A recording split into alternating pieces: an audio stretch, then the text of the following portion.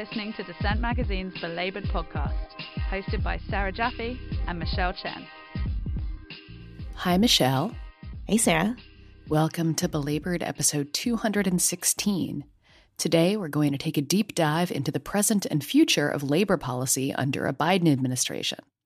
What do we know? What can we guess? And what do we have to fight for? We will cover all that and more, but first, the news. Before we dig into the news of this week, we are going to take a moment to remember Belabored's very first guest, way back in April of 2013. Karen Lewis, former president of the Chicago Teachers Union, and its leader through that massive, world-changing 2012 strike, passed away last week. And we can truly say that without Karen, the labor movement and our work here would have been very, very different. She was an incredible woman, a fierce and fearless leader, and no one, absolutely no one, cared more about Chicago's kids than she did. You can hear me getting choked up. She represented the best in the labor movement, and we wanted to remember her with a clip from that episode.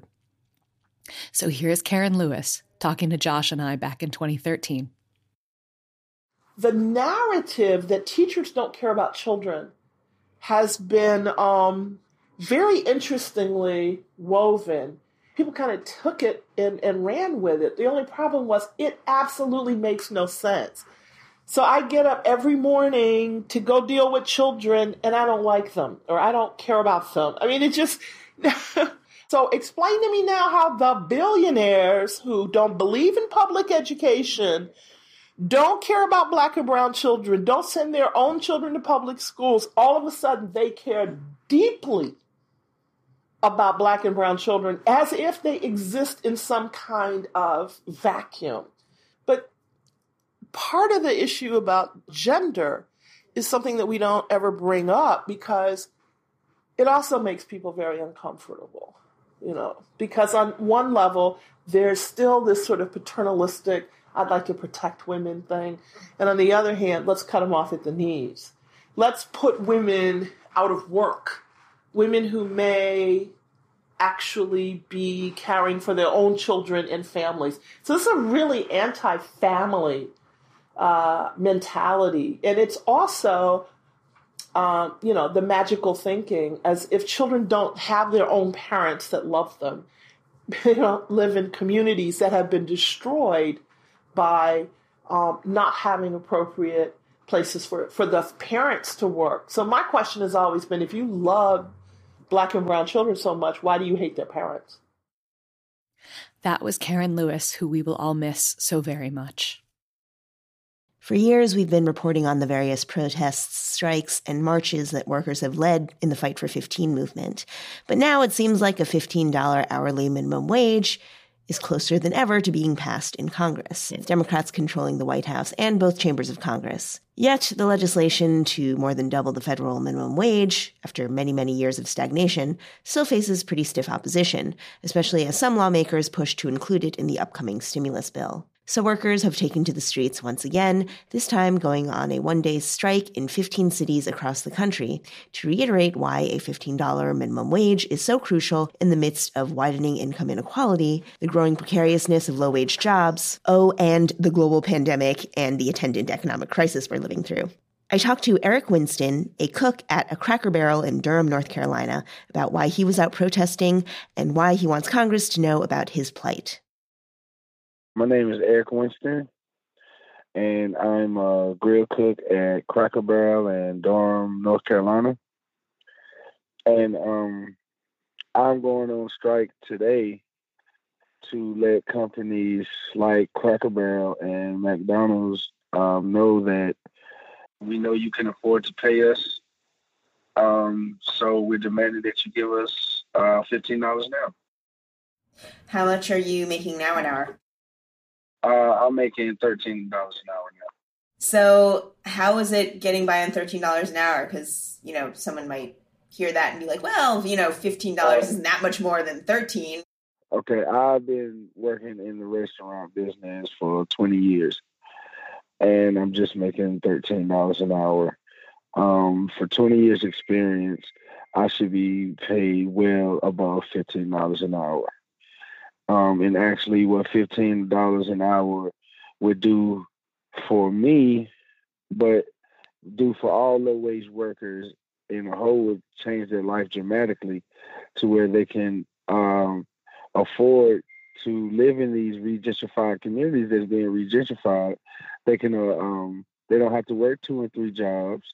They can work one job, afford to pay their bills, afford necessities in life without having to choose which necessity to fulfill. Actually, I work 2 jobs. Yeah, Cracker Barrel and Ruth Chris. Actually, I work 2 full-time jobs, and I support 4 children. An elderly mother, which is 71, who has level 4 kidney disease, diabetes, is on dialysis, and I have to help with her medicines every month. I have to pay rent. I have to pay child support. I have to buy clothes. I haven't even mentioned food yet. Mind you, I don't get food stamps. They say I make too much money. It's just asking for equal playing field. That's what we're demanding. We don't want a little stimulus package. We don't want that. We pay us. You want real COVID relief? Raise the minimum wage to $15. We don't want a one-time check because that's not going to do nothing but put us right back in the same predicament. Congress is considering whether to raise the nationwide minimum wage to $15 an hour. There's considerable opposition to that initiative, but what would you like people in Congress to recognize about what's going on in your community right now? I just want to let Congress know that while you guys, policymakers or whatever, sitting up in your cushy offices in your air-conditioned buildings, riding in your car services, getting your food, there's people out here literally struggling, not knowing, A, how they're going to pay their rent from month to month, B, how they're going to pay their light bill from month to month, and C, or how they're going to feed their families from month to month. While you sitting up here arguing about a bill that really is a moot point if you don't raise the minimum wage to $15. If you really want to help Americans get out of this pandemic, pay them a decent wage so they can go out here, work, and spend their money in their own communities. Have you gotten any of the stimulus money or any of the help that they've kind of handed down from time to time? I haven't got none of that. I haven't got one stimulus payment, period. I haven't got one. Jeez. And you've been working throughout this whole since... I've been working since the pandemic started. I haven't stopped working. What does your employer think about you going on strike? Have you faced any repercussions or? Actually at my job, no, I haven't. Because they pretty well know where I stand. And, I'm an excellent employee. Like, I do my job and I do it well. And so one thing I know people that is respected is that I have dignity in my job. You're going to respect my job because without me, you and your business would not run. Yeah. I mean, without you, there'd be no food. So. Yeah. And us as essential workers, we've been holding it down for this country during this pandemic. So you want to thank me, you want to say how much I don't want your thanks, I don't want a congratulations, I don't want a good job. Put that money on my paycheck, man. That's the thank you I want to see. I don't want you to smile on my face. I don't even want to see your face. Just pay me. That's the thank you I want. Is there anything else you want to add? I just wanted to add that where the $15 an hour minimum wage is a great thing, but it's a moot point without union rights. And we're aiming to make all jobs union jobs, so we'll have the ability to sit down and negotiate our work with these companies. That was Eric Winston of Durham, North Carolina. We are waiting on the results right now from the Amazon union election in Bessemer, Alabama, which we will not have until the end of March. So we're getting fun little updates like the fact that Amazon apparently had a stoplight outside of its warehouse sped up so that the organizers have less time to talk to the workers. That detail was courtesy of friend of the show, Kim Kelly. But while we wait for that result, plenty of other Amazon news continues. So this week, we're bringing you a report on Amazon working conditions in the UK. I spoke with Maeve McClenaghan, an investigative reporter behind the report. So we were looking at job adverts all across the UK in the run-up to Christmas, and we found masses of adverts for Amazon warehouses. But when we looked into them, every single one was through an agency, a recruitment agency. So this is almost 9,000 ads run through just two agencies called Adecco and PMP Recruitment. And when we started to talk to workers from those agencies, we heard a whole litany of complaints. So people saying that they weren't getting the hours that they expected to get, that their shifts were cancelled at the last minute, sometimes by text message, sometimes after they'd travelled for more than an hour to get to the warehouse. And in some cases, wages were going unpaid. Holiday pay was missing, and they were really struggling with these agencies to get any answers. And all of this was interesting because Amazon says publicly that they pledge that there are no 0-hour contract workers in their warehouses, and that if even their agency workers should get a minimum of 20 hours paid work a week if they're working in their warehouses in the UK. And folks on the ground were telling us that that just isn't the case. Yeah. What is the benefit for Amazon of hiring through these agencies? So these were agency workers that were being used to fill seasonal positions over Christmas. So there's this boom in the UK. Amazon's doing amazingly here. Their profits are up by 50%. And then there's usually a Christmas boom, and add to that lockdown and a pandemic. So it allows Amazon or whichever company is using an agency to bring workers in at short notice to fill gaps in their workforce. Now, what a lawyer that we spoke to, a top employment lawyer, also told us was that it also allows companies to arm's length themselves from the workers.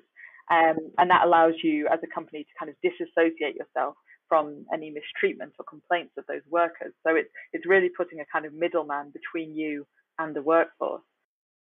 So can you explain briefly for our listeners who aren't in the UK what a 0 hours contract is? Sure. So in the UK, 0 hours contracts have become notorious really over past years. It's basically an agreement that has no kind of minimum hour stipulation in it. So you can sign up and you might get asked to work 5 hours a week. You might get asked to work 50 hours a week. They're kind of, I guess, they're promoted in the sense of being flexible, that people say, oh, if you become an Uber driver or you do Deliveroo takeaways and you're on a 0 hour contract, it means you can pick the hours that you want. But in reality, what it can mean is that you have no recourse as a worker to any kind of minimum salary coming in. And it leaves, the workers were telling us in Amazon warehouses, it leaves you really at a loss to plan your day, to plan childcare, to know what your week is going to look like, to know if you're going to be able to pay your bills one week to the next if you don't have a guaranteed number of hours. And I should say that one of the agencies that worked with Amazon, Adecco, had 0 hours. The other had minimum hour contracts, which give you a kind of minimum number of hours across a year, but it doesn't say anything about weekly or monthly. And, if you're coming in to work a couple of months at Amazon over the winter, that really doesn't do anything more for you than a 0 hour contract would. Right. So, there were a few details in the report that really struck me. One was that workers were getting sort of text messages informing them when they were supposed to work, and then sometimes just being completely ghosted. Yeah, absolutely. We heard from people that, suddenly the messages that they were expecting to get about their shift patterns just went completely silent for weeks on end. And they, this one guy, Nathan, told us, he tried desperately to get in contact by email, by phone. He was trying to find out from the agency, do I still have a job? And it was weeks later before he heard anything. And, he was assuming that he'd been kind of let go, and then out of the blue gets a message saying, oh, your shift is tomorrow or next week or whatever. And that's, that kind of thing was fairly common, that people were getting texts in the middle of the night, or night shift workers who were trying to get themselves into this rhythm of getting up at ungodly hours, getting messages just a few hours before saying, oh, you're not going to be needed. And in another case, a woman told me that she really wanted to find out from this agency, PMP, how long her contract was going to run for, because she wanted to plan her bills and her life and looking for other work. And they said, oh, check the Amazon A to Z app, which is the app where you kind of log your shifts. And she looked on that, and according to her, it said, oh, you're on till September. This was in January. So she thought, oh my gosh, I've got a job for 9 months. Brilliant. I wasn't expecting that. And then the next week, she got her 2 weeks notice letter saying, we're letting you go. So it was just this real confusion, this sense of, even if this is temporary seasonal work, there wasn't any clarity as to day from day if you were working, never mind next week or the week after. Yeah. Yeah. And then some of the workers were having a hard time getting their pay or being underpaid for shifts that they worked. Yeah, so we heard lots of different things. We heard people who had worked the night shift being paid the day rate. So that's about £1 less an hour, which really adds up if you don't spot that for weeks. We've heard people who had taken holiday and not been paid for that, or hadn't been paid for their training days. And a really common complaint was just this real frustration of trying to get in contact with anyone, and just not being able to make contact. We heard often people being told, oh, payroll is dealt with separately by a different part of the organisation, so that's not one for us. And people really kind of getting into kind of between the rock and a hard place there of not being able to find anyone to give them an answer on that. So we spoke to or heard from 16 agency workers, but also analysed around 200 online reviews and online posts on social media. And it was a really common complaint, the shifts being dropped and money just going missing, going unpaid, and the frustration of having to fight to get that back. Yeah. Yeah. And I was struck by also the detail that in many cases where these jobs are being advertised, there just aren't that almost any other jobs. The one place that really stuck out for me was that in one area, 58% of all job ads were for Amazon warehouse jobs. Yeah, that's right. So, unemployment rates are rising quickly here in the UK, predominantly because of lockdown and the pandemic more generally. I think around 10 million people are furloughed, so they've kind of been paid by their work, but they don't have work to go to. And so there is this crisis, this employment crisis, that's having a knock-on effect in all kinds of parts of life. So there aren't that many people hiring right now. But one of the real kind of success stories of the pandemic, business-wise, has been Amazon. They've been expanding. They've been opening new warehouses, opening pop-up warehouses to deal with the demand. And so, what we saw when we looked at the job adverts, and the thousands and tens of thousands of job adverts out there, was that Amazon warehouse jobs make up a huge percentage in some areas. In many areas, more than a third of all of the jobs advertised that we saw were for an Amazon warehouse. In Scotland, 92% of all the warehouse jobs were Amazon warehouse jobs. So, we know that particularly low-paid workers have been laid off during the pandemic.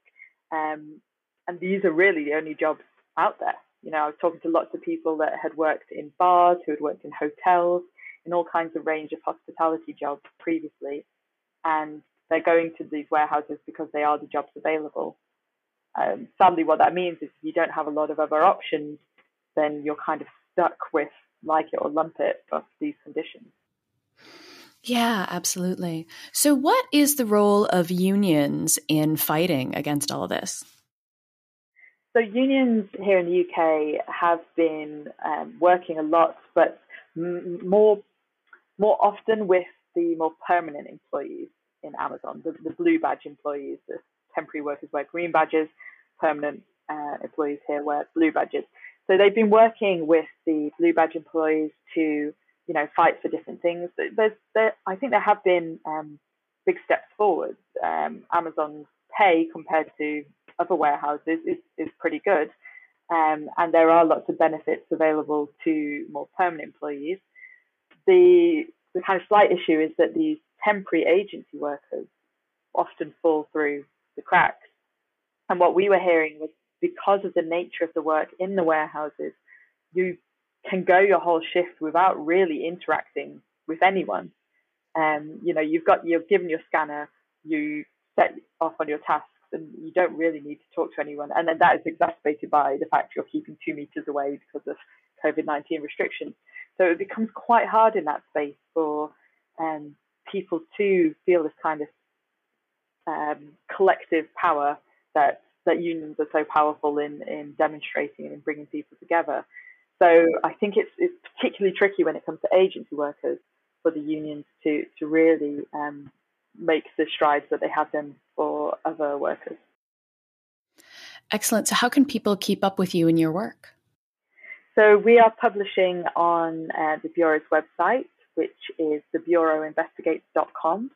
You can follow us on Twitter. If you search for the Bureau of Investigative Journalism, it's at TBIJ.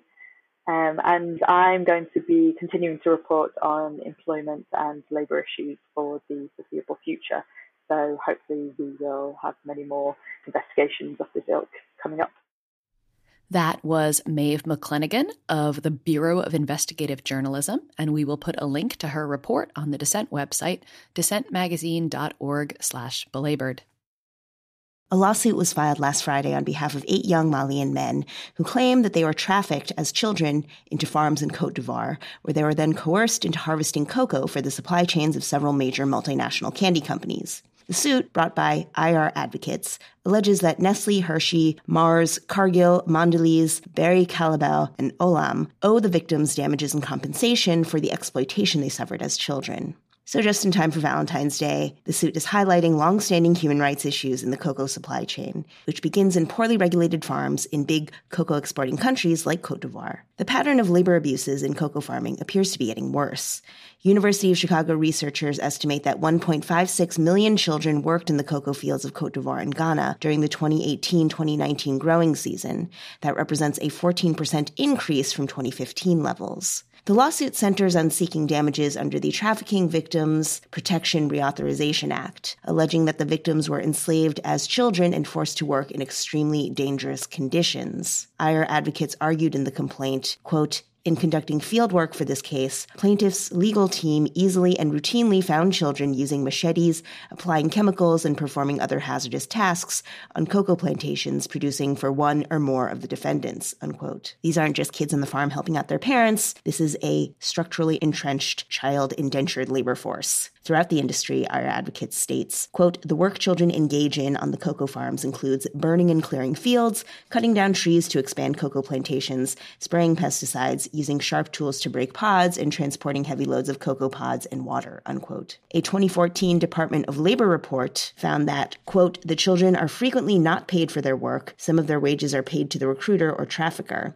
These children are held against their will on isolated farms, are locked in their living quarters at night, and are threatened and beaten if they attempt to escape. They are punished by their employers with physical abuse. They are forced to work long hours, including overtime, and are required to work even when they are sick. Some children are denied sufficient food by their traffickers and employers," unquote. The IR Advocates lawsuit calls out the multinational corporations that lead the global candy manufacturing industry for failing to follow through on its public relations campaigns, pledging to eliminate child labor from their supply chains. Those date back nearly 20 years. The so-called Harkin-Engel Protocol was a public pledge by chocolate producers to end child labor by 2005, which they have obviously failed to follow through on. World Cocoa Foundation President Richard Scobie said in a statement for Business Insider, quote, "The cocoa and chocolate industry has zero tolerance for any instances of forced labor in the supply chain. The government of Côte d'Ivoire has a comprehensive legal framework in place to pursue, arrest, and bring to justice those who traffic children or adults," unquote. In other words, shifting the responsibility of enforcing enforcing these labor codes onto the relatively impoverished governments that depend heavily on the cocoa industry's business. But human rights advocates see these pledges as empty corporate whitewashing, while all along the companies have deliberately profited off of slave labor. The suit argues, quote, knowing that they are financially benefiting from trafficked children who perform hazardous forced labor and having the industry control to effectively end child slavery, defendants have willfully continued to use forced child labor and have acted to prevent effective measures to address forced child labor so they could continue to benefit from the cheap labor of child slaves, unquote. And frankly, as long as the world's consumers continue to turn a blind eye to the horrors unfolding in the cocoa plantations, it's just going to be business as usual for many more Valentine's Days to come. Is influencing the work of brand building on social media, particularly Instagram and TikTok, in order to get paid to advertise goods to your following, actually work? Many would argue yes, and now a union is taking on the job of organizing the influencers. An article at Backstage, a trade publication for actors, notes, quote, if you make your living as an influencer on TikTok, Instagram, Twitch, or any other social media platform, you will soon have union protection. SAG-AFTRA has announced a new influencer agreement, which allows anyone who is paid to advertise products via their individual social media platforms to be covered by the union. The influencer agreement was created in response to the unique nature of influencer-generated branded content and offers a new way for influencers to work under a SAG-AFTRA agreement. We want to be able to support both current and future SAG-AFTRA members in this space and for them to be able to access the benefits of union coverage, SAG-AFTRA President Gabrielle Carteris said in a statement to Backstage. The agreement allows influencers to categorize that influencer-generated branded content as advertising and thus qualify for health and pension benefits through the union. It allows current influencers to join the union as members and for actors who are doing influencer work to count that as real work. Anyone who has a signed contract with an advertiser for such content can be counted as long as they are incorporated as a business.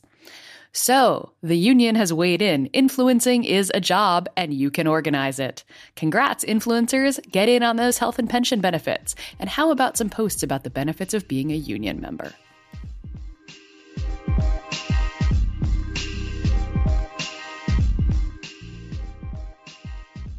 When Joe Biden was campaigning for president, he never came across as the most pro-labor candidate. And the left flank of the Democrat, or rather anti-Trump vote, tended to gravitate towards Bernie Sanders' full-throatedly populist democratic socialist agenda. But in the end, Biden was who he got, and he rode into the White House with a lot of the labor movement's hopes, as well as some healthy skepticism pinned on him. Now that Biden is starting to roll out some of that labor agenda, which includes a $15 minimum wage, expansion of workers' right to organize, and beefed up health and safety protections at work, we're going to take a hard look at what the labor landscape will look like under Biden, especially now that the Democrats control both chambers of Congress and is getting ready to advance landmark legislation to strengthen organizing and collective bargaining rights. We talked to Celine McNicholas, Director of Government Affairs and Labor Council with the Economic Policy Institute, to get the lowdown on what to expect and hope for under Biden on labor rights and worker protections. So Biden came into office with a labor agenda that seemed to cover many of the issues that labor advocates had been pressing him on throughout his campaign. For instance, strengthening the rights of workers to organize, $15 hourly minimum wage, expanding protections for gig workers, etc. What are some of the key promises that you want him to make good on in these first months of his presidency? And do you have a sense at this point of how serious he is about prioritizing any of these goals? Sure. So first, thank you for having me. In terms of, where we are right now, I think it's helpful to take a step back and sort of look at the treatment on these issues in the past. These tend to be, unfortunately, campaign promises that often don't see the light of day in terms of the legislative process. I think it's very encouraging in the first, few weeks of the Biden administration that we are seeing action on some of these workers' rights issues in a way that perhaps we haven't from prior Democratic administrations. I am personally encouraged by at least the president's commitment to continue talking about these issues and putting them at the forefront. I think key among them is the minimum wage. That was something that was discussed last night at a town hall that the president participated in. So I think just, talking about them is really critical to moving them through a legislative process. You have to spend some political capital on these issues, and that means keeping them, at the forefront and holding Congress accountable to move them. So I think the real question is what is actually movable in this moment with the Congress that we have. So that's a separate, question from what you sort of structured this around in terms of the president's agenda. But, I think, look, he's prioritizing, getting nominations moving for key labor agencies. I am, very encouraged by some of the names that have come, out at the Department of Labor. Particularly, I want to highlight Michelle Evermore, who has been, a wonderful ally on unemployment insurance, given the, UI crisis that we're facing right now. Having, an expert who's committed to, expanding, modernizing, and making sure that, unemployment insurance is available to workers, regardless of misclassification issues, is key. And there are a host of other folks that are, longstanding workers, allies, and advocates who have, been tasked by the administration to serve. And I'm encouraged by that as well. Beyond the legislative process, we've seen the Biden administration seeking to reverse many of Trump's most egregious policies through executive orders. Not surprising, given that a lot of Trump's policies were done through executive orders in the first place. But can you walk us through some of the significant executive actions that Biden has undertaken so far with respect to labor and employment policy and what he plans to implement? Sure. So, as you touched on, the Trump administration issued a series of executive orders early in the administration, then sort of continued the drumbeat throughout the administration, primarily attacking the federal workforce and their right to unionize. And so, what President Biden did in his first, days in office is simply repeal many of those most, sort of egregious actions against the federal workforce, and also has announced, plans to consider raising the minimum wage for federal contractors. And so not only undoing the bad work, done by the Trump administration, much of which was frankly very petty. I sort of question how overall impactful some of those measures were. I think it more made a statement that the administration was opposed to workers being able to organize in any, fashion. But I'm happy that the Biden administration sort of did what most advocates predicted it would do, which is come in, pull back many of those, problematic executive orders, but also make it clear that they plan to go beyond simply undoing the negative anti-worker actions that the Trump administration, put in place, and also, really make progress on critical worker protections as well. I think anything that can be done on the minimum wage right now is, absolutely crucial. And, we can talk about the legislative, opportunities and process down the line, but, the federal workforce is not an insignificant segment of the overall U.S. workforce, and that the president does have incredible authority to control the wages and working conditions of that particular, workforce. And so I am encouraged and hopeful that, we're going to see progress there that has, an impact on other, work outside of simply those federal contractors. It drives up wages across the board. So those actions really are significant. I'm happy. I think all advocates are happy that it's been tackled, early, that indications have been made that they're serious about doing these things. And you can see that not only at the, executive order level, but across the agencies as well. And I don't want to neglect, to talk about the National Labor Relations Board, because, I am, I think, most of those of us who are labor advocates and follow, the work of that agency are very encouraged by the, expeditious termination of the Trump general counsel, who was just an enemy to working people. Looked for every opportunity to make it impossible for workers to unionize. And so, sort of showing him the door early on, I think was one of the most encouraging actions that the Biden administration, I think, has taken. And having acting, general counsel, Peter Orr, a long-term regional director from Chicago move in and undo, very quickly many of the actions that were so anti-worker that the Trump General Counsel had undertaken is, I think, it's actually impactful in the moment for working people, and it doesn't tend to get the same attention as sort of those executive, actions that capture a little bit more of the focus. Yeah, I'm going to ask about Rob in a second, but just on the executive orders, I mean, he has also signaled that he wants to change some of the positions that the Trump administration put in place related to immigration and work visas and things like that. I mean, is that going to have an appreciable effect on, I mean, that does affect workers in the private sector. Sure. While I'm not an immigration, law expert, what I can say is, one of the ways in which employers defeat organizing drives, and frankly, just, hold hostage workers' rights in general is to use workers' status, whether they are working, documented with a work visa or otherwise, against them, right? And unfortunately, there's a lot of bad law in this area. So, employers, I think, feel even more emboldened to sort of deny workers their rights using that threat of immigration status as a weapon.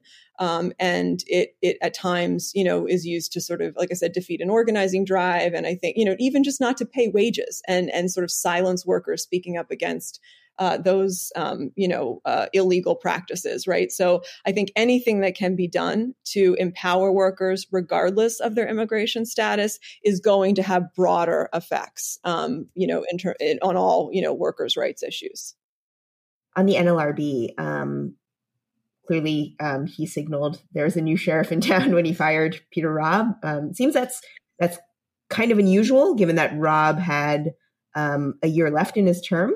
So what do you think that might signal in terms of where the NLRB is going to go now? I mean, I guess there's a whole stack of decisions that were undertaken by the Trump NLRB that they could go about reversing. But is this pretty unusual? You're right that the firing, is an unusual action. But I want to talk about it in a larger context, which is that the Trump administration's National Labor Relations Board was very unusual in the way it conducted its business. It was more aggressively anti-worker than any board that I think in the history of the agency. I would not be out of bounds in saying that. And in particular, the general counsel, was an incredibly aggressive anti-worker force in our government, and really wreaked havoc on workers' rights in his time there. And there is no private right of action under the National Labor Relations Act. And getting a little bit into the weeds here, what does that mean in reality? It means that workers are reliant on that office of the general counsel to take violations of their rights to a union and to collective bargaining to the board for vindication. So if you have a general counsel that's posture is, the National Labor Relations Act, this foundational, law that gives us all private sector workers the right to a union, allegedly the right to a union and collective bargaining, and, sort of says, hey, actually, this doesn't apply to certain workers, like, gig workers that may be misclassified, or, I don't think it's coercive for an employer to, threaten, a worker with his or her job. If you have basically a cop on the beat that has that attitude, that essentially precludes, large segments of the workforce from accessing that right. And so that is what I would argue was the posture of the Trump administration's general counsel, hugely detrimental impacts to working people during that time. And so, yes, this was, not the sort of traditional course of transition from one administration to another, even, a party switch, but it was absolutely, necessary in order to stem what was just egregious, like out of bounds behavior in terms of administering workers' rights. And that point, I think, can't be made often enough. I don't think enough attention was given to, what was being done in the agency during the Trump administration, because there were so many things on fire so often that unfortunately, like workers' rights issues don't tend to then captivate much attention. And so I think that the agency got away, frankly, with a great deal of damage under the Trump tenure. Can you speak a little bit more about some of Biden's appointments thus far in the Labor Department? We're interested, of course, in what Marty Walsh might be like as a labor secretary, but some of our labor geeks in our audience, like me, know that Peter Orr, that you mentioned, was the person who ruled that Northwestern University football players were in fact employees. So we're wondering what we might see from him. Sure. So, I think in terms of the Secretary of Labor nomination, I think it's wonderful to, have selected a nominee that comes from a history of, being involved in labor with an attention to union issues, even though there's sort of that misperception, right, that the Department of Labor controls, union activities, when in reality it is the National Labor Relations Board that has jurisdiction over that. It's critical to have a cabinet level, representative who again, pushes these issues front and center, right? So the jurisdiction lines don't need dictate, what policies, get attention and consume political capital. And so, I think the confirmation hearing, let's just, be candid, was a little bit of a love fest. I think personally watching it, I count it like people congratulating each other on being coaches more than talking about labor issues to some extent, which was its own interesting process. But I think that, the good thing about this is clearly it demonstrated that, this is he's going to be a Secretary of Labor that has some buy-in among, across the aisle. And I'm hopeful that he uses that political capital, not to keep it nice all the time, but to actually advance, to use the coach, metaphor, which I can't believe I'm going to do, but, to move the ball down the field here, like he can use his, these relationships and the fact that, obviously, he was told he was qualified multiple times during the hearing. I would hope then that when he says that we need a $15 minimum wage, that qualification is not ignored. I'm also encouraged by, Julie Su being the deputy secretary nominee. She has a long history of, working as a labor advocate and doing wonderful things in California. And so, I would hope that that's a team, that can really position these issues front and center in an administration. And again, that Walsh is someone who, clearly has some bipartisan buy-in in his service. And, it'll really be an open question as to how he uses that. I hope it's not used exclusively to talk about non-controversial issues like job training, and instead used to talk about real issues that impact working people, like wage and hour enforcement and, a minimum wage that supports, middle-class families. And any thoughts on whether we might see some rulings that college athletes are really workers? I certainly hope so. And to go to, your question of Peter Orr, because it is that position, the general counsel position at the National Labor Relations Board, as I mentioned in our earlier discussion, is really critical because all private sector workers covered by the Act are reliant on that office to access their rights, right? And so the wonderful thing about Peter Orr is, he has a demonstrated commitment in the Northwestern ruling. Certainly is an example of that, of deciding to issue complaint on behalf of these these workers and pursue that at the regional level was great. But I also, I think that he's someone who has a history of service with the agency. There's no substitute, right, for experience with these issues and the way the agency works in terms of your ability to be effective. And so I think we're seeing that in his first, 2 weeks, and it's been a litany of actions taken. So I think you can really see the impact that somebody who, has the experience is dedicated, to serving, workers' rights under the Act and administering the Act properly. Like what a difference truly 2 weeks, can make. He's taken a great number of actions that have immediate, impact. Some of them him get a lot of attention. I'm thinking here of his move to call back cases that would have challenged the ability to use the beloved Scabby the Rat in union protests. And then there's I think really serious actions in terms of where he's going to issue complaint. Because the truth is that the Trump General Counsel restricted all of our rights under the NLRA, all private sector, workers' rights, by failing to issue complaint, I'm guessing in numerous cases where, complaint was warranted. And I think, most encouragingly, the Biden's acting general counsel here is going to, remedy that and has already begun to remedy that in his service. And so even though those cases may be, considered more run of the mill, they're actually going to get the treatment and the agency resources, that they deserve, which was not happening under the Trump administration. And that means all, working people had less access to, an already very weak right to a union. Of course, part of the reason that Biden is going to have to do so much through executive branch things like this is that the Senate is not going to vote for much of anything anytime soon.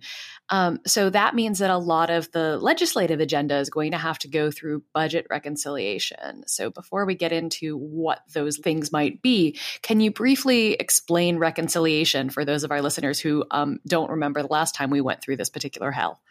Sure. So, reconciliation is simply an expedited legislative process. It has some rules to it that, it can basically be used to advance things that impact federal spending. So because it is a, quote, budget reconciliation, right, it has to have a budgetary impact. As long as you can sort of demonstrate that, then you can hook on, to this expedited legislative process that also, key to your question, avoids the Senate filibuster.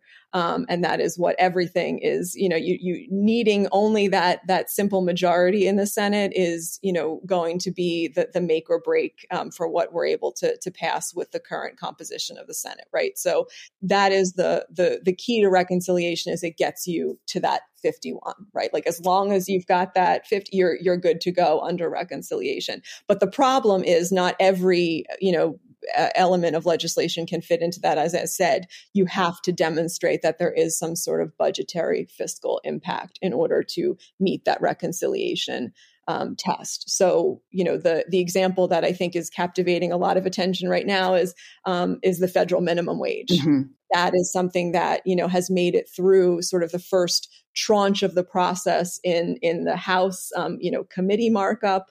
But the ongoing debate is, does it have the required, fiscal budgetary impact in order to make it something that can be considered and moved and passed through budget reconciliation? Yeah. And so while we're talking about reconciliation and the $15 an hour minimum wage, does it matter that the person in charge of the Senate Budget Committee is now Comrade Bernie Sanders? I certainly hope that it ultimately will. And I can say that I think that it absolutely, the only reason that we are here right now, having this debate about does the $15 minimum wage bill work under the rules of reconciliation is, as I see it, Chairman Sanders, pushing this, sort of demanding, that it be considered, that the fiscal impact be, studied, acknowledged, recognized by CBO. There'll be a lot of discussion now about whether or not that was a good or a bad thing, because of course the CBO, Congressional Budget Office, produced a report that did show that it does have, the minimum wage does have a fiscal impact. But where do we go with that then? Is it sufficient to meet this test? I think that we have an advocate there that is going to push about as hard as anyone, can push for this.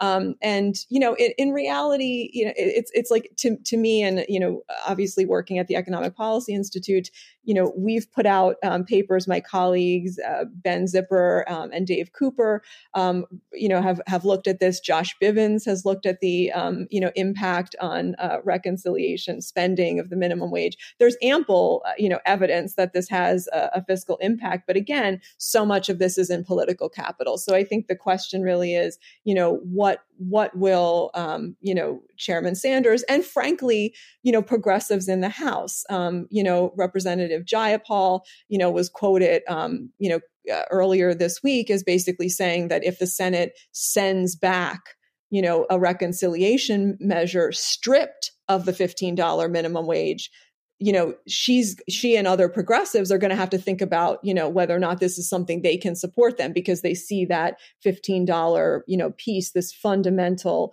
element as critical to passing the legislation for them. So, this is going to become, a far bigger political fight, than I think, the administration, I fear like may not be seeing that right now. But I think for progressives, every indication of, going on the record as Rep. Jayapal did shows that this is a fight that they feel confident in. And certainly the polling, the national polling on this bears that out. I think it's 80%, of the, in a general poll, support raising the minimum wage to $15.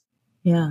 So how do you think the pandemic might affect Biden's labor agenda in these first several months of his presidency?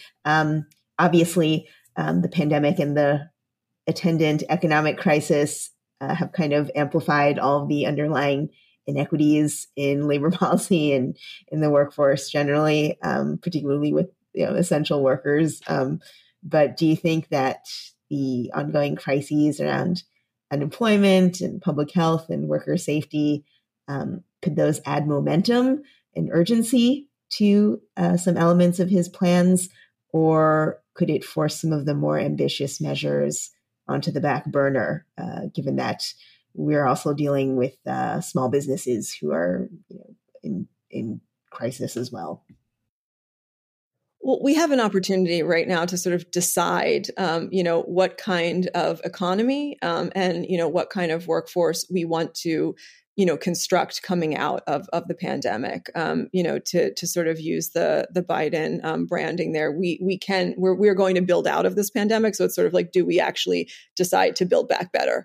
And I hope that the Biden administration holds true to, its promise that issues that affect, working people like health and safety on the job, the right to a union, a fair wage, essential workers being treated as essential workers in a way that is not lawn signs and a lot of, thanks, but actually acknowledging the critical role those positions play in keeping us all fed and healthy and cared for and our trash picked up. And, are we going to treat those jobs as quality jobs, or is it just, messaging? And so I think in terms of, does this build pressure? I think it's incumbent upon all those of us who are advocates, and working people themselves. And I think that's been the most encouraging thing to me in this sort of horrible time, right, is to see that, working people and consumers in moments are actually, sort of, I think, emboldened, right? Like if you're an essential worker and, you're walking off the job at Trader Joe's, at Whole Foods, or, you're an Amazon warehouse worker and, packages aren't going to, get out without your, labor. I think, and being willing to like walk out, right, because of health and safety concerns, and people sort of saying, do I want to then shop at a place that treats these people who are putting their lives on the line for me to get my food or me to get, critical, or even non-critical stuff, stuff delivered. I think, all of that, it's incumbent upon us to sort of keep that pressure up, right? I think it should feel urgent. These are urgent issues. Certainly getting a emergency temporary health and safety standard out so that working people are not putting their lives on the line to deliver, critical services is essential. And the Biden administration has made that a priority, but it's got to go beyond, those things. I think if we've seen one thing, from our union coverage data in 2020, my colleague Heidi Shearholtz and I and Margaret Poydock just did a report on sort of what does union membership and union coverage look like in 2020. And the takeaway for me was that, unions helped people keep their jobs amidst layoff. There were work sharing. There were, so it's got to go beyond just sort of some of those low hanging fruit things and really reinvigorate the right to a union, as I see it, sort of restore that right. That should be the primary, in my view, political legislative focus of the Biden administration.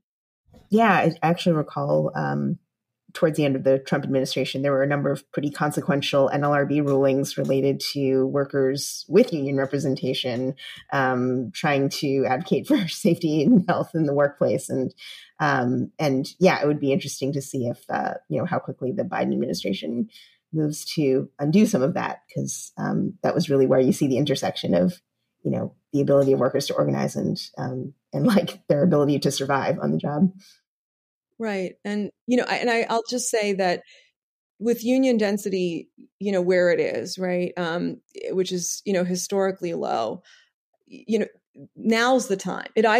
We either get a meaningful right to a union in our workplace, or, we are going to choose to come out of the pandemic with greater inequality than we went into the pandemic with. And that should be unacceptable for policymakers. It should be unacceptable to all those of us who are dependent upon a paycheck for our living.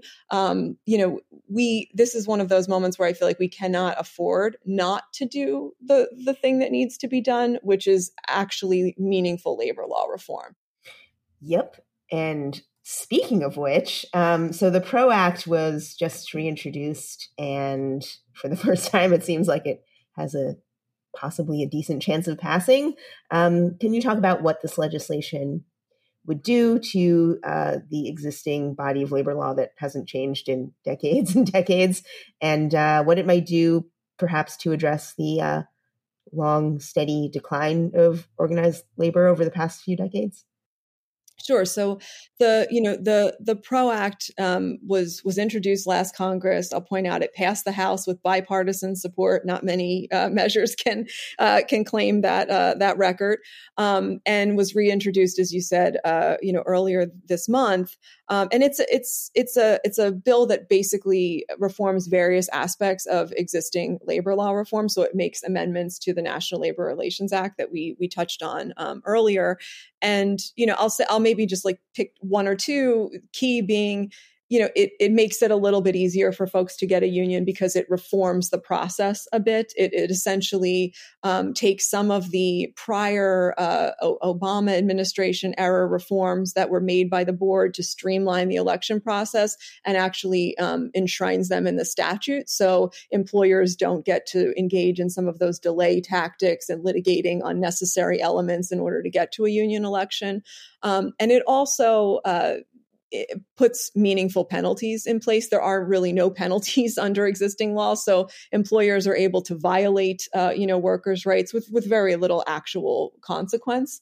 And the bill would do a lot to remedy both of those. And then there are a series of other, issues that are addressed by the legislation as well. Everything from making sure that workers can compel all firms that have any kind of control over their wages and working conditions to the bargaining table, making sure that employers actually, sit down and negotiate in good faith. And if they don't, then a contract will be reached through arbitration.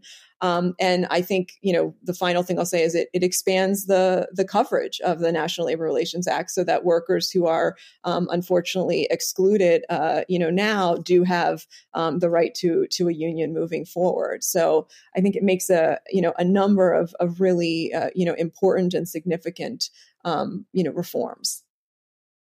We've been talking about some of the brass tacks of getting legislation and different policies passed, but in terms of the broader labor movement, it seems like Biden is enjoying a bit of a halo effect, having just taken office. And that probably goes for his labor agenda as well.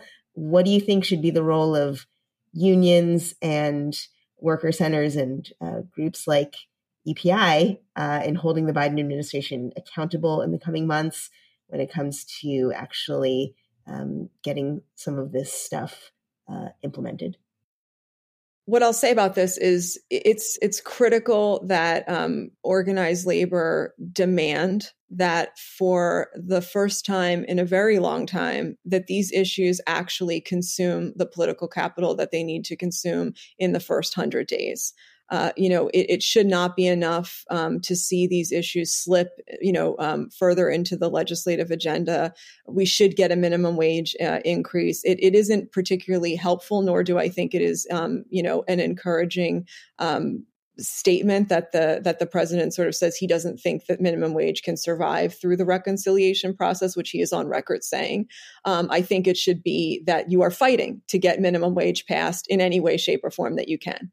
And so, there's a wealth of economic, research and analysis that demonstrate that there is a fiscal impact. And there's a wealth of economic research and data that demonstrates that this economy can more than handle a $15 minimum wage. So this discussion of gradual, of incremental, the $15 is in 2025. It is not tomorrow. It is already gradual. So buying into Republican talking points on these issues, I think it is in the short term very incumbent upon particularly organizations like the Economic Policy Institute to make the case over and over again that this is already gradual. This is not only something that should be debated about whether or not it has a fiscal impact, but it actually is necessary in order for us to have an even remote chance at a more equal economy that works for working people. This is an issue worth fighting for. In my view, if a $15 minimum wage in 2025 is not an issue that you are worth going to the, mat on, then, I question whether or not this is going to be, a really pro-worker, pro-labor presidency. This seems like a fundamental issue to me. And so I think what organized labor can do and is doing, right, is trying to build momentum around this issue, trying to build, momentum and a campaign around labor law reform.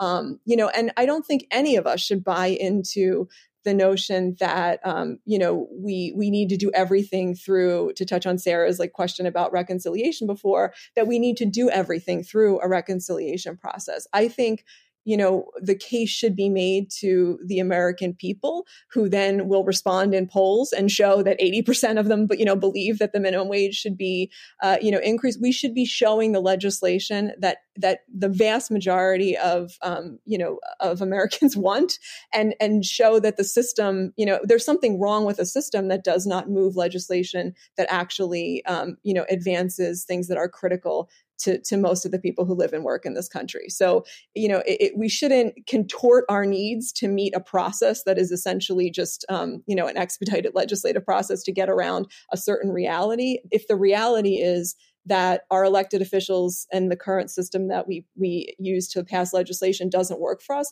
then we should be talking about filibuster reform. And perhaps that should be another area that I would encourage organized labor and progressive advocates.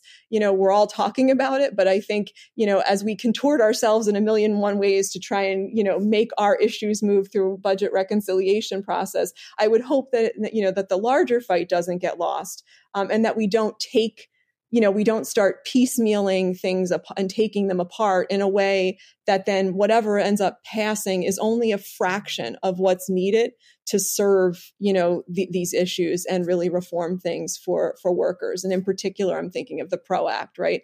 If you start taking things apart, right, maybe you get the right to strike, but you don't get a penalty. So your employer ends up, there's a way of doing things that could be very ineffective. And I will just also say that, I would hope that in thinking about all of these issues, we're also thinking, bigger picture, even more broad reforms and how we can change overall structures to support, workers' rights and collective bargaining. You're listening to Belabored, a Dissent Magazine podcast. Links to articles mentioned in this episode may be found at dissentmagazine.org.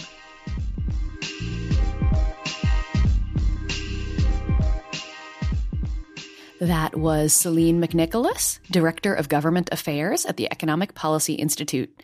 And now it is time for everyone's favorite segment, ARG, I wish I'd written that. As the vaccine process rolls out and the pressure increases on teachers and school staff to get back in the classroom, whether or not they've been vaccinated, I was struck by this piece at The Guardian from Michael Senato titled, "It's Been Scary, Getting Vaccinated Akin to Lottery for U.S. Teachers." He notes, quote, "Across the U.S., the availability of vaccines to teachers and other workers in American schools has become something of a lottery, with it being available in some areas and not in many others, even as public schools are being reopened.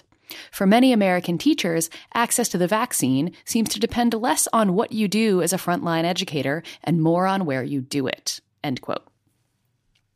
The teachers and other school staff are prioritized in some places, not in others, and vaccine infrastructure is entirely different in different states and different parts of states, etc., etc. Senato writes, quote, "According to the American Federation of Teachers, at least 530 educators around the U.S. have died so far due to coronavirus. As of February 8th, less than 3% of Americans have been fully vaccinated from COVID-19, and less than 10% have received single doses of the vaccine." End quote. In Texas, where the state has mandated that schools be open, as they're completely frozen into blocks of ice, teachers have not been prioritized for vaccines. August Plock, a high school social studies teacher outside of Austin, Texas, told Senato, quote, "A lot of our elementary schools are getting up there to 19 to 20 students per class, and they're not effectively being able to socially distance the kids, and that's our big concern," end quote. Plock was able to be vaccinated because he is diabetic, putting him higher on the priority scale, but his colleagues haven't been so lucky. Julie Ware, a high school teacher in Delaware, was also able to get vaccinated because of a pre-existing condition, but explained to Senato, quote, "My colleagues, if they're not high risk, then I honestly have no idea when they will be able to get vaccines," she said. "It's been scary. I can only tell my students so many times to put on their masks correctly. I don't feel like any teacher should have ever been put in the position of having to choose between taking care of their students, but also putting their lives at risk," end quote. Another teacher, who requested to be anonymous for fear of retaliation, said, quote, "We've taken to calling it the vaccine Hunger Games. Vaccinations have been concentrated in whiter, more affluent areas of the city, while most of the students in my school are Black. I have never felt more disrespected or like my life was more disposable. They just don't care about us or our families, and they don't care about our students and their health either. They want us back in the classrooms so parents can go back to work and they can get the economy of the city moving again," end quote. If you follow me on Twitter, you've probably seen me ranting a whole lot about this subject lately. That's because, as we have talked about many times on this show, and as I elaborate in great detail in my book, teachers are always blamed for the failures of broader society, which somehow they are expected to fix as it gets dismantled around them through pure love. We talked about this on last week's episode with Kenzo Shibata, and we will no doubt talk about it again. My pick for ARG is In India, Farmers Are Resisting Narendra Modi's Propaganda Machine by Uluk NP in The Nation. Given all the political turmoil that has engulfed the nation over the past few weeks, you might have wondered periodically whether American society is just coming undone, sinking into chaos and malignant divisiveness and unrest. But it might help to zoom out a bit and look at what's going on outside of U.S. borders for some perspective. In India, hundreds of thousands of farmers representing the rural backbone of the country, as well as one of its most impoverished workforces, are on the move, marching to Delhi and camping out there to protest a spate of agricultural reforms that many fear will further undermine the already embattled farming sector. The protests have garnered international attention, with celebrities like Rihanna and Greta Thunberg expressing support for the farmers on social media. And India now appears to be a hotbed of populist insurgency, as well as a resonant symbol of rising frustration with economic inequality and globalization.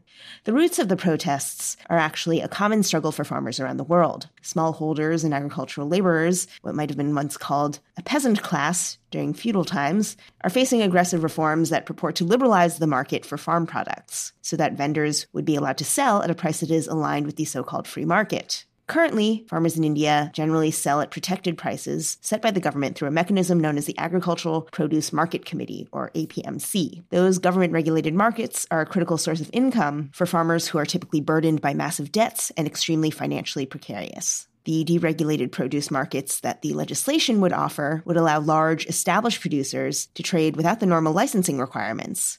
They'd also be exempt from certain fees. Ulick NP writes, quote, farmers fear that, given such a choice, fewer traders would buy produce from APMCs, which will die a natural death as more and more buyers choose the tax-free new markets run by corporations. Once that happens, farmers aver, they won't get the minimum support price, and corporations will fix and manipulate prices. This will result in distressed sales, leaving farmers at the mercy of corporations, they contend. Worse, they are also worried about a provision in the new laws that prevents farmers from approaching the courts to seek redress of their grievances against corporations or even state and federal governments, unquote. In other words, massive deregulation will lead to the end of their meager livelihoods and perhaps massive displacement across rural India. Farmers here in the U.S. also struggle with our own different but also warped system of agricultural subsidies. The structure of the subsidies ends up distorting the market and, despite promising a decent floor price for family farmers, generally tips the scales towards the corporate behemoths that control our food system. Big ag is everywhere, and now they're finally coming for India's farmers. That existential crisis looms large over the surge of militant demonstrations in and around New Delhi of recent weeks. Farmers are camping out in a scene somewhat redolent of the bonus army and the Hoovervilles of the Great Depression era here in the U.S. Except these protests are on a scale that's basically unimaginable anywhere else in the world. India is, of course, the world's largest democracy, though that reputation is currently being thrown into doubt. A chaotic clash at the Red Fort, a famous monument in Delhi, became a pretext for the Modi administration and pro-government counter-protesters to demonize and criminalize the protesters. The authorities have smeared them as anti-government terrorists, suspended the Twitter accounts of pro-farmer advocacy groups, and suggested that some of the militant farmers are linked to Sikh separatist movements. Personally, for me, it's hard to see the storming of the monument as all that shocking after the storming of our own capital, with much more bloodshed. But the storming of the Red Fort has been played up in the media as an intensely shameful event that has tarnished the reputation of the entire movement. But in the camps, NP writes, quote, the presence of large numbers of women and children, notwithstanding the physical discomforts of being away from home and in crowded surroundings in chilly weather, would be discomforting to any ruling government. Instead of engaging with these protesters, the government has now decided to restrict internet services in protest venues, which will affect the supply of necessary goods, including medicine, which is especially critical for the elderly, unquote. The curtailment of internet access is a classic Modi tactic. A year ago, the government also shut down internet access in some regions where there were protests against an extremely controversial citizenship law that was widely criticized for promoting discrimination against Muslims. As the Hindu nationalist government seeks to marginalize the protests, NP points out, quote, the farmers I spoke to believe that backing down now would not only spell catastrophe for their livelihoods, but would also set a bad precedent for future protesters and embolden what they see as a pro-rich, anti-poor federal administration and its right-wing supporters in the media. Indeed, the farmers don't see any reason to yield to a no-holds-barred effort to taint them. After all, theirs is the biggest mobilization of people in free India, unquote. Modi's propaganda war on the protesters shows that there's a common political through line running from Washington to New Delhi. Painting protesters as violent, disloyal, irrational, and or criminal is a global strategy among political elites. In the U.S., Black Lives Matter protesters were portrayed as rampantly violent, and they were vilified with racist stereotypes. Now, India's farmers are being similarly portrayed as separatist, violent, unpatriotic, and above all, not representative of the broader public, and thus not worth listening to. NP concludes, quote, with every passing year, the Modi government only seems to be perfecting its anti-dissent game plan. But this time, it's up against a hardworking, gritty group of citizens who have come together despite COVID-19, cold weather, and a callous media. Will these men of the soil succeed in outstaring Modi's massive propaganda machine?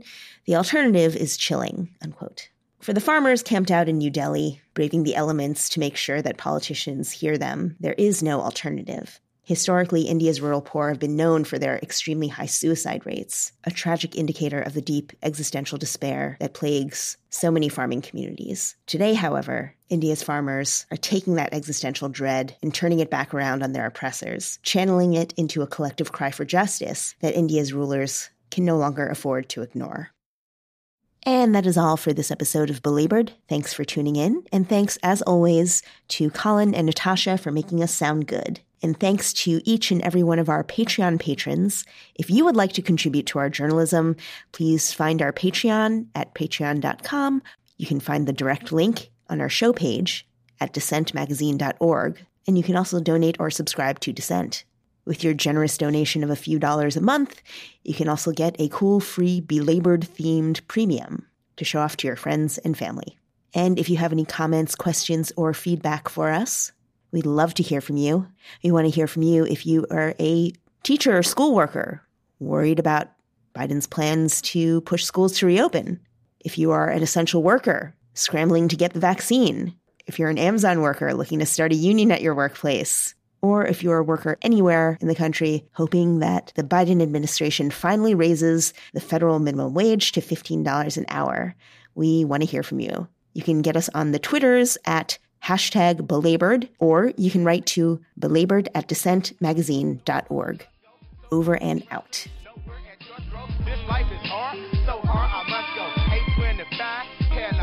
You've been listening to Dissent Magazine's Belabored podcast. For the entire archive of past episodes, visit dissentmagazine.org. Join us online using #belabored.